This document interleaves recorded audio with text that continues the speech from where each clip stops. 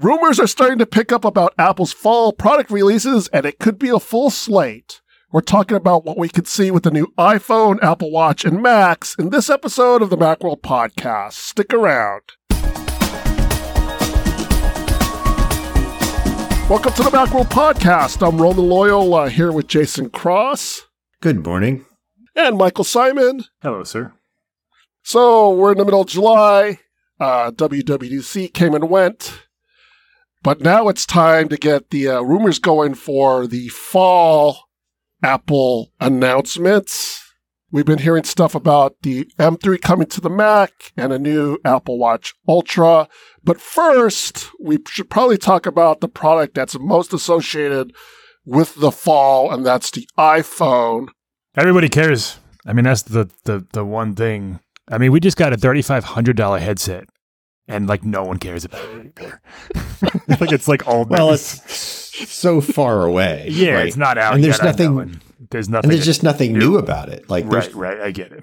It's going to be interesting once they start having those sessions with developers where they can come in and like test their stuff on it, and then developers will be able to say stuff about what it's like to use or develop or anything. It's just like they let everybody try it, and then it went away. So what are we going to say? So the latest rumors suggest that the iPhone 15 Pro will have smaller bezels, feature stacked battery technology, and it'll come in pink. Well, it's not clear whether that's the Pro or the regular model. For the pink? Could be. Yeah, the pink might be the iPhone 15. You know how they have like 6 or 7 different colors? Like that might be part of that. The Pro, we've heard blue, we've heard red, we've heard orange. Like, there's so many different colors that are floating around out there. We're not really sure. Everyone puts it in a case anyway, so who cares? It's going to be like Starlight Midnight and a color. Right. And the product red. Oh, no. The Pro doesn't come in red. That's right. I always try and get the new color because, we take pictures of it for our content. I'm one of those crazy people who doesn't use a case. And yeah, I buy whatever. Like, whatever it is, I'll get. Like, I don't really pay attention to what is coming out, nor do I really have a preference.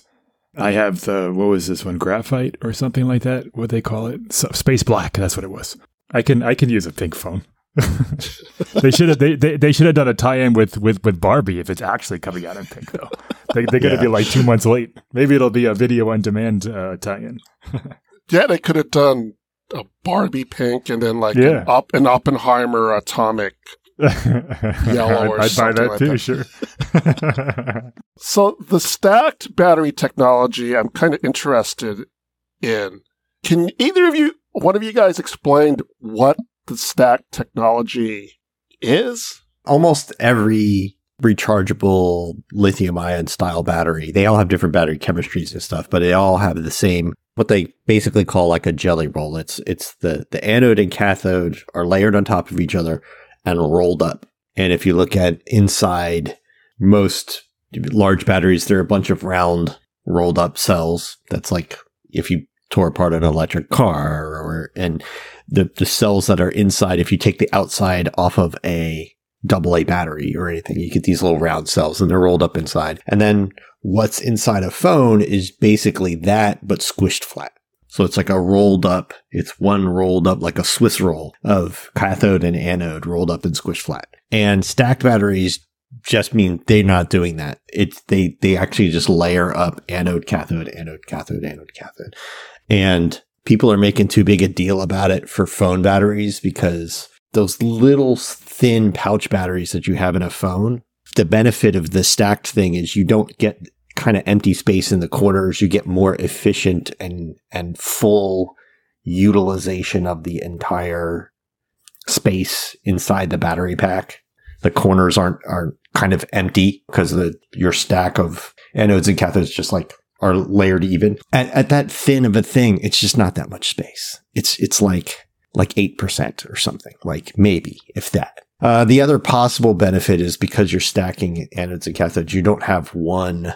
Normally, like, you've got one connector at the start of the roll and another connector at the end of it, and then it's all rolled up.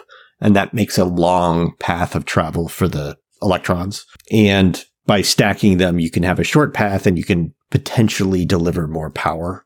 not mean hold more capacity, mean higher voltages out of the battery. You could essentially. Is that kind of like how like the unified memory works versus the traditional memory? That it's closer to the chip so it gets it quicker, metaphorically? It's not necessarily about being closer. It's just about like less. It's kind of like less resistance.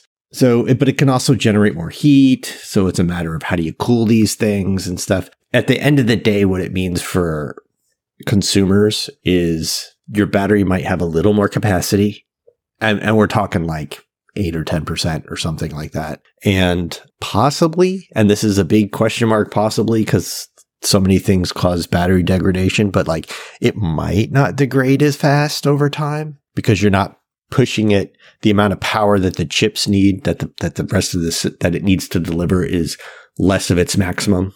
If it could deliver higher maximum power, it's only ever delivering 50% of its potential voltage output, not 80% or something. So it doesn't degrade as fast.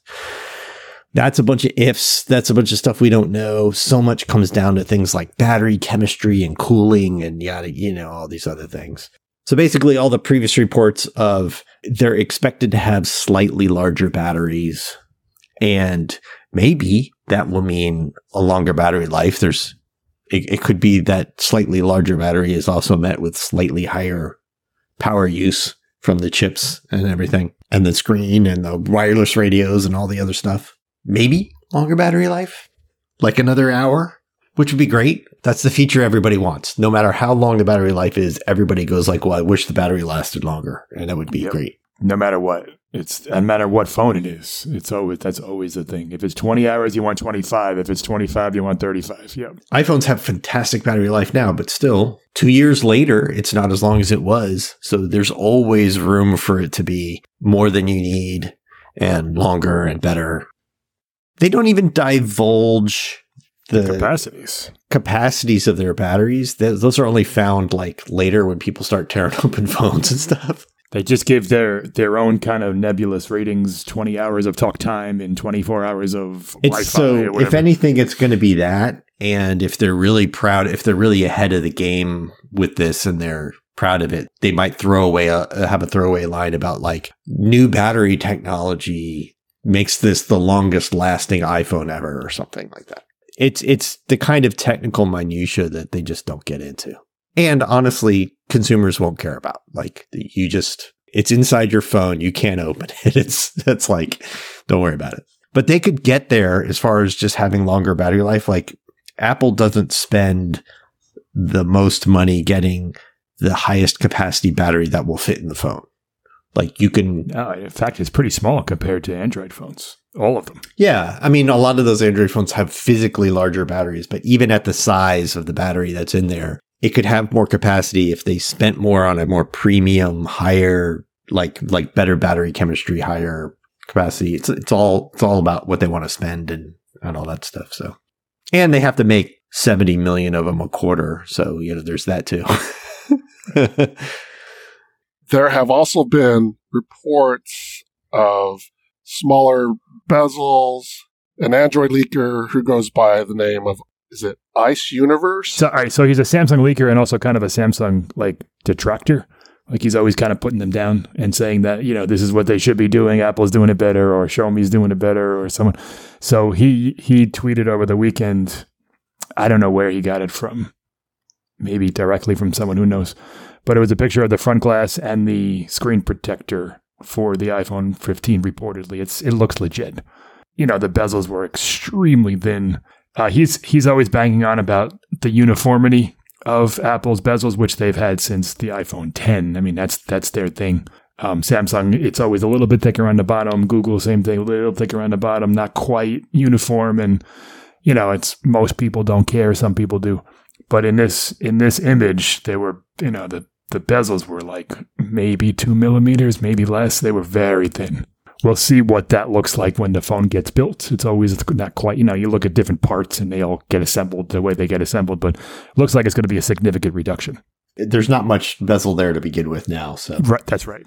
But when you see that the phone is going from 5.1 inches to 5.3 inches or whatever it is, the thing, That's where most of that's coming from. It's not that the phone's going to be significantly larger, the actual body of the phone. It's that the screen's going to get larger by squishing the bezels, and smaller. Right. If that happens this year, that could be the 16, it could be the 15. I mean, we don't know. But yeah, what Jason says, like those increments, first of all, you're never going to notice it.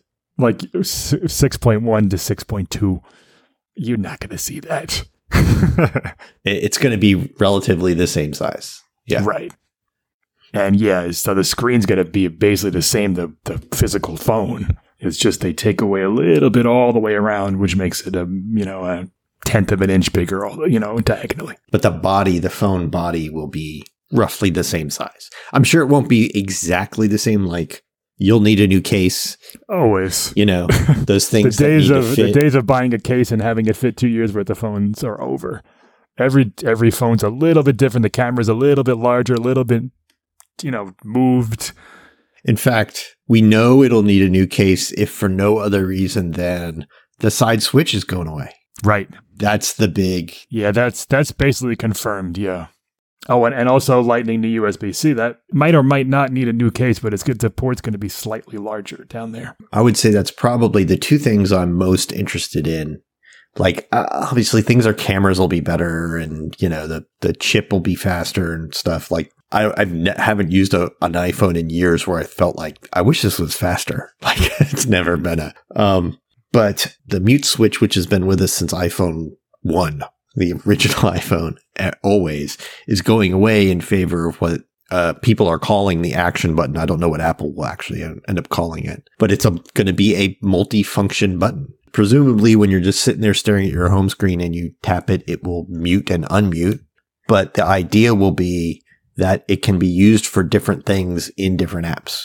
Like, or maybe developer controlled, or maybe you'll go into settings and be able to change, hey, what do I want my action button to do? Do I want it to just take a photo? Don't launch the camera app and do all this other stuff. I just press this and take a photo.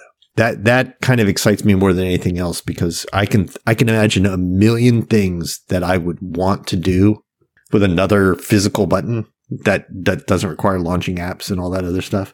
Like, God, imagine if in settings you could say, when I press my action button, run this shortcut, and then you get to program or download a shortcut. Like, so many cool things. Like, there's so much you could do with that. Yeah, I mean, contrary to Apple's modern design, like, buttons are good. They're tactical, they're functional, they're good things on devices. But on the other hand, it's still less fiddly and it's still a reduction in sort of hardware fiddly complexity compared to a Switch. And it means you don't have to have a cutout on your case to reach the Switch. You can have covered over buttons the way they do volume buttons and stuff. Yeah, and the other one is USB-C. People are saying, like, on the Pros, it'll be a Thunderbolt port, and you can do display output and whatever, I don't think there's many people who are going to use that. There's a few people who are probably really excited about that, but most people just want to maybe access storage.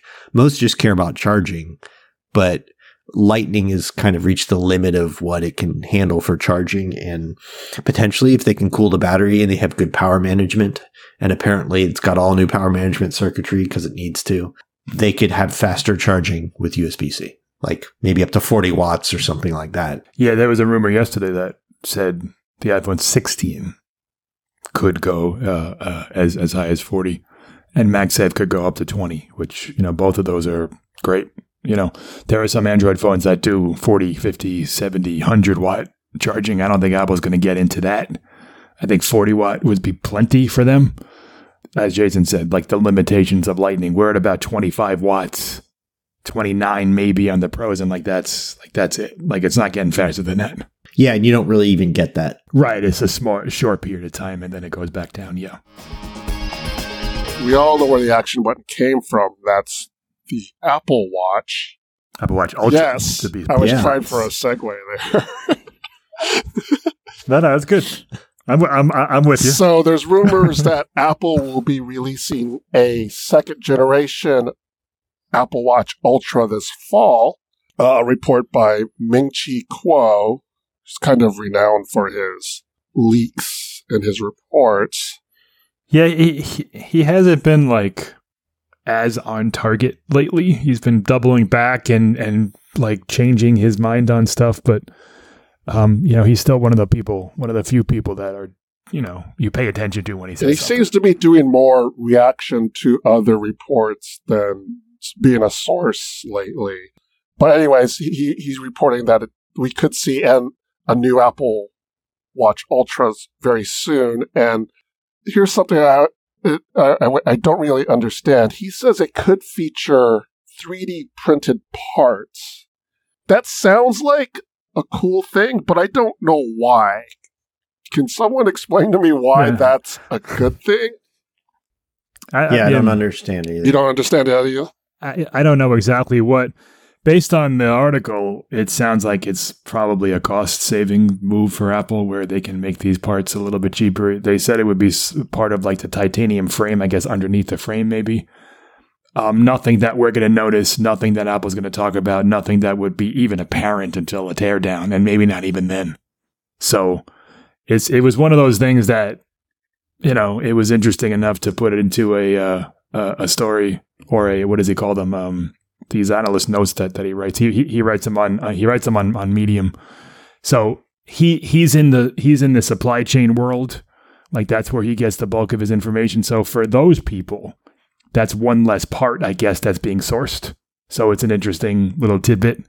But for consumers and for the device itself, well, it's or it's just being sourced a different way. It's not like or a different way. A million 3D printers in their offices. And what we think about with 3D printers, we think about these like resin extruders that do layer after layer and they're not very precise. They make there's little ridges you need to like sand off and stuff like that. That's not what industrial scale sort of 3D printing is like. They actually have lasers that heat up piles of resin. It's extremely, extremely precise. They can actually fuse together like metal dust and stuff like that to make metal parts. In fact, sometimes it's used when they can't manufacture to the precision they need via other ways, via cutting away solid pieces and stuff. So, it's not the kind of thing that it's going to impact any user's experience with the Apple Watch. Yeah, I don't know anything about production and scale and things like that, because to me that sounds like a more expensive and inefficient way for production, but I don't know. I have no idea what I'm talking about. So it usually is. It's usually used for things that are small volume, but need to be custom made in some, way. Like we just need 1,000 of these. We're not going to make a whole bunch of machine parts to like manufacture 1,000 of these. We'll print them, it sounds weird to me that Apple would be doing that, but maybe it's really small parts where it's just easier that way in some way. Yeah, that's how he kind of made it seem. And it also could be that maybe he's wrong. He's been wrong on some things. It could be like a misinterpretation of information that he's gotten. Yeah. Sure. We haven't heard about any new features of the Ultra, have we? No, not really. In fact, we didn't think it was coming at all. We assumed it would be on an Apple Watch SE style cadence, which would be every other year, because it just came out. It's a large loaded watch. I mean, to come out with one of those every year, it just didn't seem like Apple needed to do that. Quite frankly, Jason's written this before. I don't even know if we need an Apple Watch every year anymore, because it does so much, and the annual upgrades are so incremental that they could probably do that on a 2-year cadence and be perfectly fine. But the fact that there will be an Apple Watch Ultra 2 this year is somewhat newsworthy in itself. And yeah, we haven't really heard anything about new features at all. I kind of wonder if, the last couple of Apple Watch, what they call SIPs, system and package, but the processors and GPUs and stuff have been relatively the same. There's only been some kind of sensor changes. They've been more or less identical. So maybe the idea is it's finally getting an upgrade. And then you kind of have to upgrade the Ultra because it's weird. How weird is it to sell the Ultra with last year's processor when this year's processor is better? Sure. Yep. If this year's processor was once again just getting a new label slapped on it and it's the same, then, they don't need a new Ultra really. But since the S6, I mean, teardowns and testing, like we can't really benchmark the Apple Watch chip. But from what people who do, they tear it apart, they look at it, it's really literally this exact same chip, dual core 64-bit processor for the last 3 generations, labeled 7 and 8, but functionally the same. Yeah, it's not their new CPU architectures in any way or anything like that. And, it doesn't have more RAM or any of these other things. Right. So maybe it's finally getting an upgrade.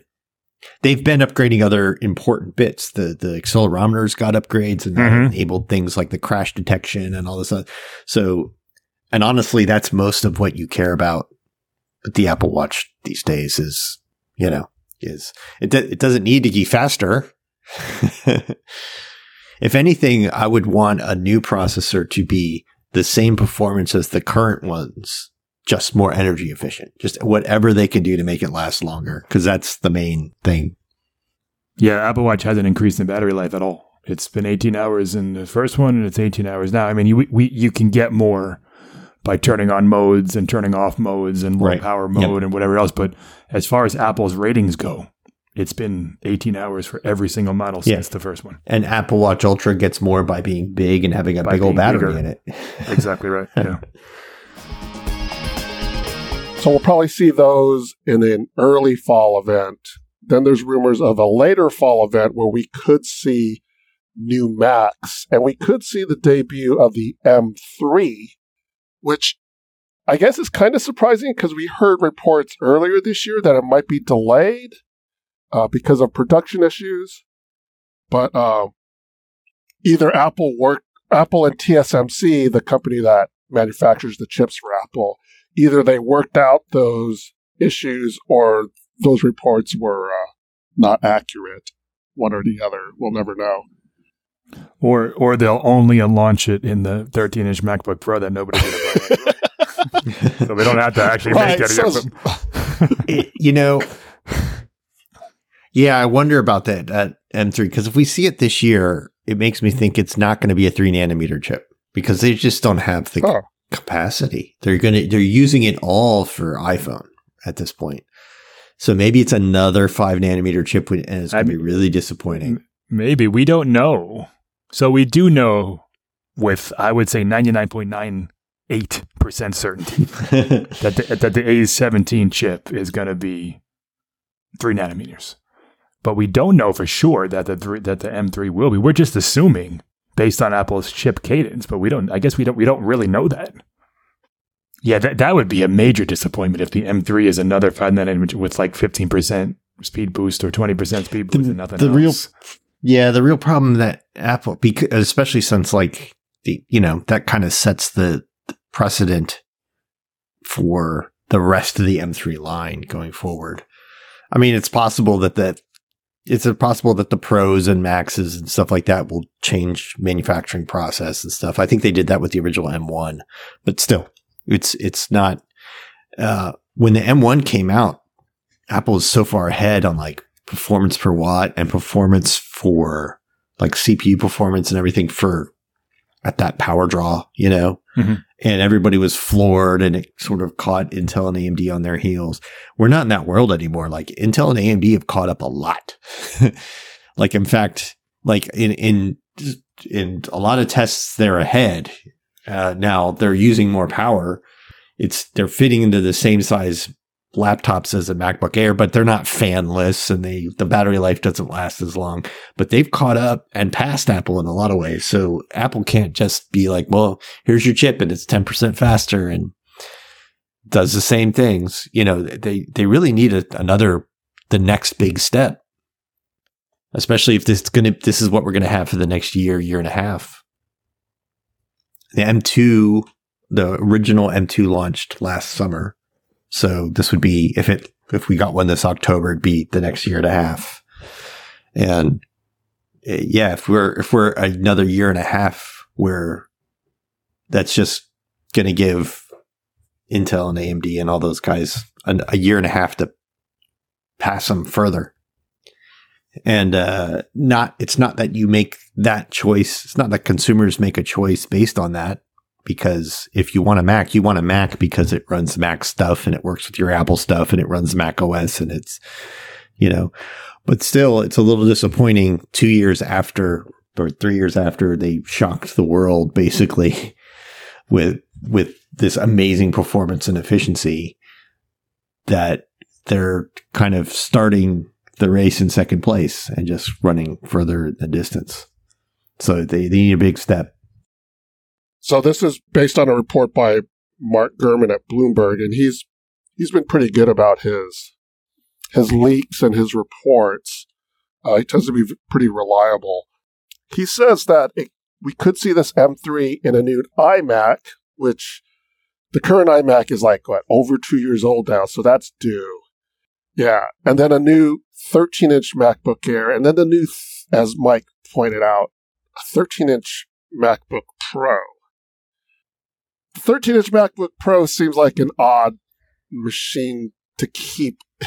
It was an odd machine a year ago when they did the same thing. Yeah, why is they even keeping that around? And it's with the 15-inch Air, it makes even less sense. They're literally the same price.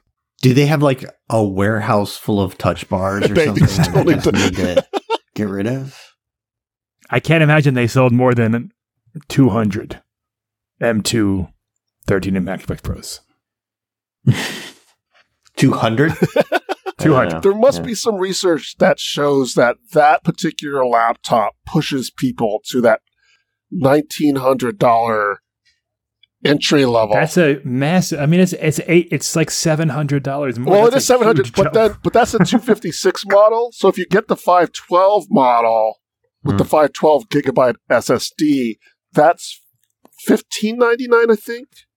So then, yeah, you get more storage too with that $700. It's still so big price jumps, but there must be some study at Apple that shows that helps push people to that.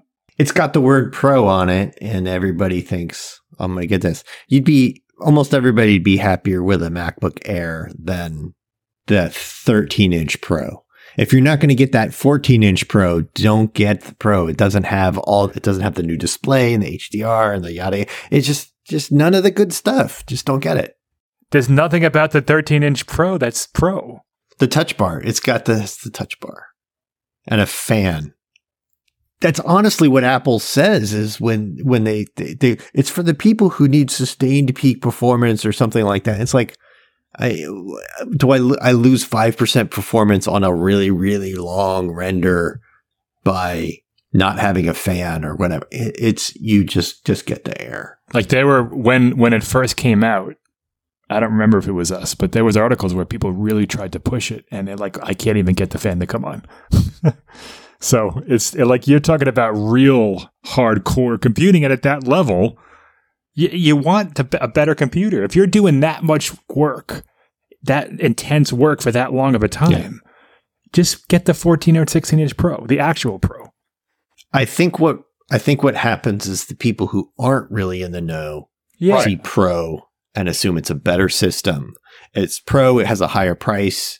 It's got to be better, and they buy the better one. And they're buying a computer with a worse display and bigger bezels. And you can look at it in the Apple Store right next to the Air. It's like, well, wait a minute. Why does this one look like this and this one look like this? You don't have to be a aficionado.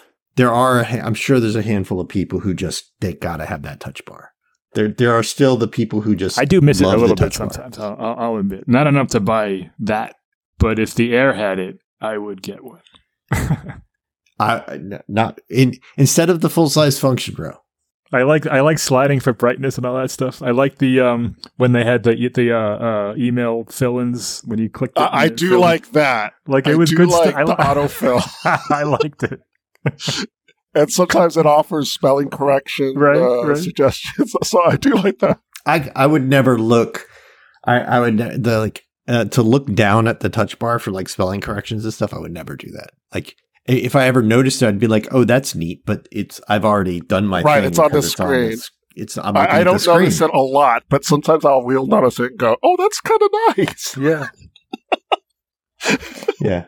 But the full size function row is worth a lot more to me. And just having the bigger Touch ID button and all that stuff, So then there was also rumor that it could appear on the 13-inch MacBook Air.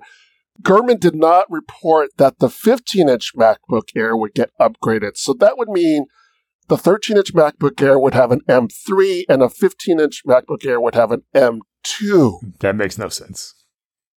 They have to do it. I can't imagine that. Like, what would be the point of that? Gurman didn't mention it, but that doesn't mean it's not going to happen. He just didn't mention it.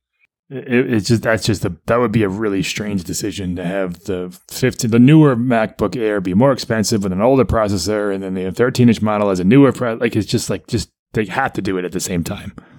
There's been this trend lately with Apple, and we've talked about this a little bit before, where in the years after Steve Jobs left, they made a whole bunch of products. They tried to have a product to fit every price point and product thing. And then when Steve Jobs came back, he was like, and he upset people who had worked on a lot of these things in spite of it.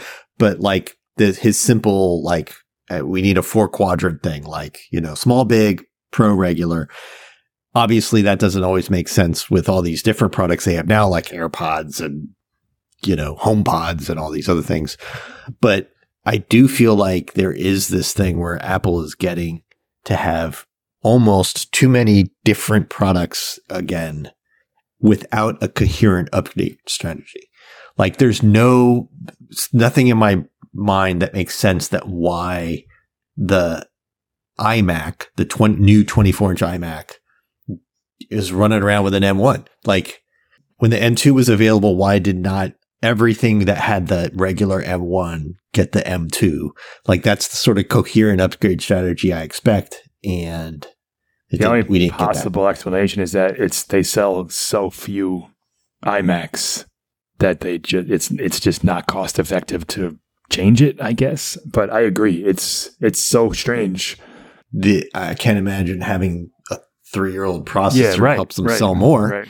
Like, so, and it should be a design consideration from the beginning when they're designing these things that like, oh, hey, we need to have as close to a drop-in processor upgrade as possible, as close as possible to being able to, from their manufacturing standpoint, to have like their whole sort of main board and RAM and, the main system board to have the same connection points and all that other stuff that when they make the new one, it can easily be put up, at least for the next 5 years or so until there's some major, huge change they need to make.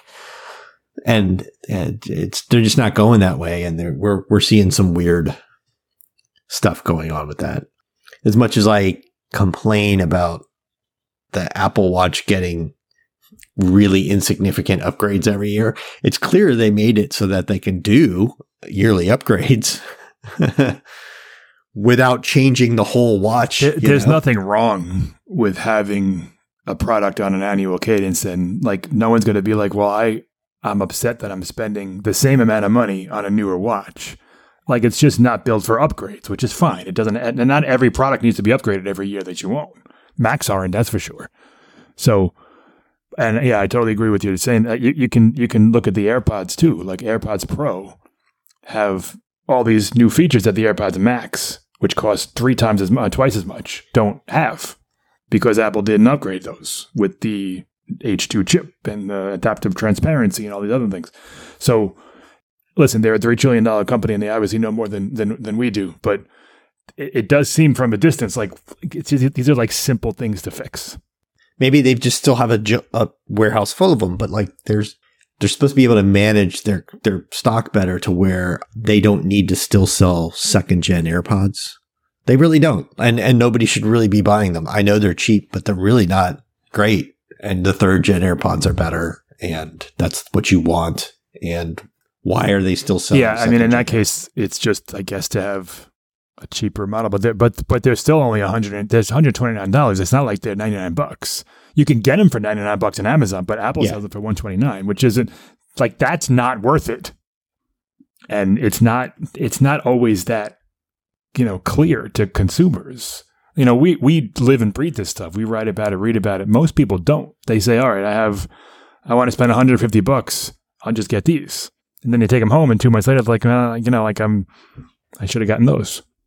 And that's not the experience Apple's looking to sell. Or they thought they did. They saw somebody else's thing, or they used them. Oh, those are AirPods. They went and got AirPods. They got the wrong AirPods. They didn't realize there are 3 different kinds of AirPods to get. And finally, Mark Gurman reported that Apple is working on a new iPad Air. He was unclear about when it could ship. It most likely will ship in 2024. I guess there's an off chance it could ship later this year. I don't quite understand, because for all intents and purposes, it's the same model with an M2 or an M3. And that's it. Like, what else is changing? I don't think anything else is changing. There's not much else and maybe Wi-Fi 6E. Okay, great. But that's it. It's gotta be, and it'd have to be an M2. I can't imagine. It would be really weird if the Air gets an M3 before the Pros do. Yeah, and it's all of a sudden the fastest iPad you can buy. It won't have all the other Pro stuff, the HDR display, ProMotion, and yada. But still, that would be a weird product segmentation thing. So the Air came out 2022, so it's over a year. Yeah, old now. last March. I want to say the 10th or the 8th or the 12th or something. Sometime in early March. It was part of the oh crap, I forgot, Peak Performance event with the Mac Studio. It was part of that. It's been out for about a year and a half, a little less. Apple has never given us, with the exception of the first iPad, which was an annual thing. Once they started doing Airs and Minis, just throw a dart at the wall, because we don't know when the next one's coming out. When it comes to the regular base model iPad still gets an update every year. And maybe it won't now, because now there's a 10th gen and a 9th gen is still sold, so we don't even know what's going on with that now. But yes, Jason's right. It was on an annual cadence for 10 years. And now we don't know. And half the time, all I got was a new processor. It's like, this is the 2-year-old processor. It just gets updated to the new 2-year-old processor and just goes. Any iPad can happen at any moment. It feels like. Yeah.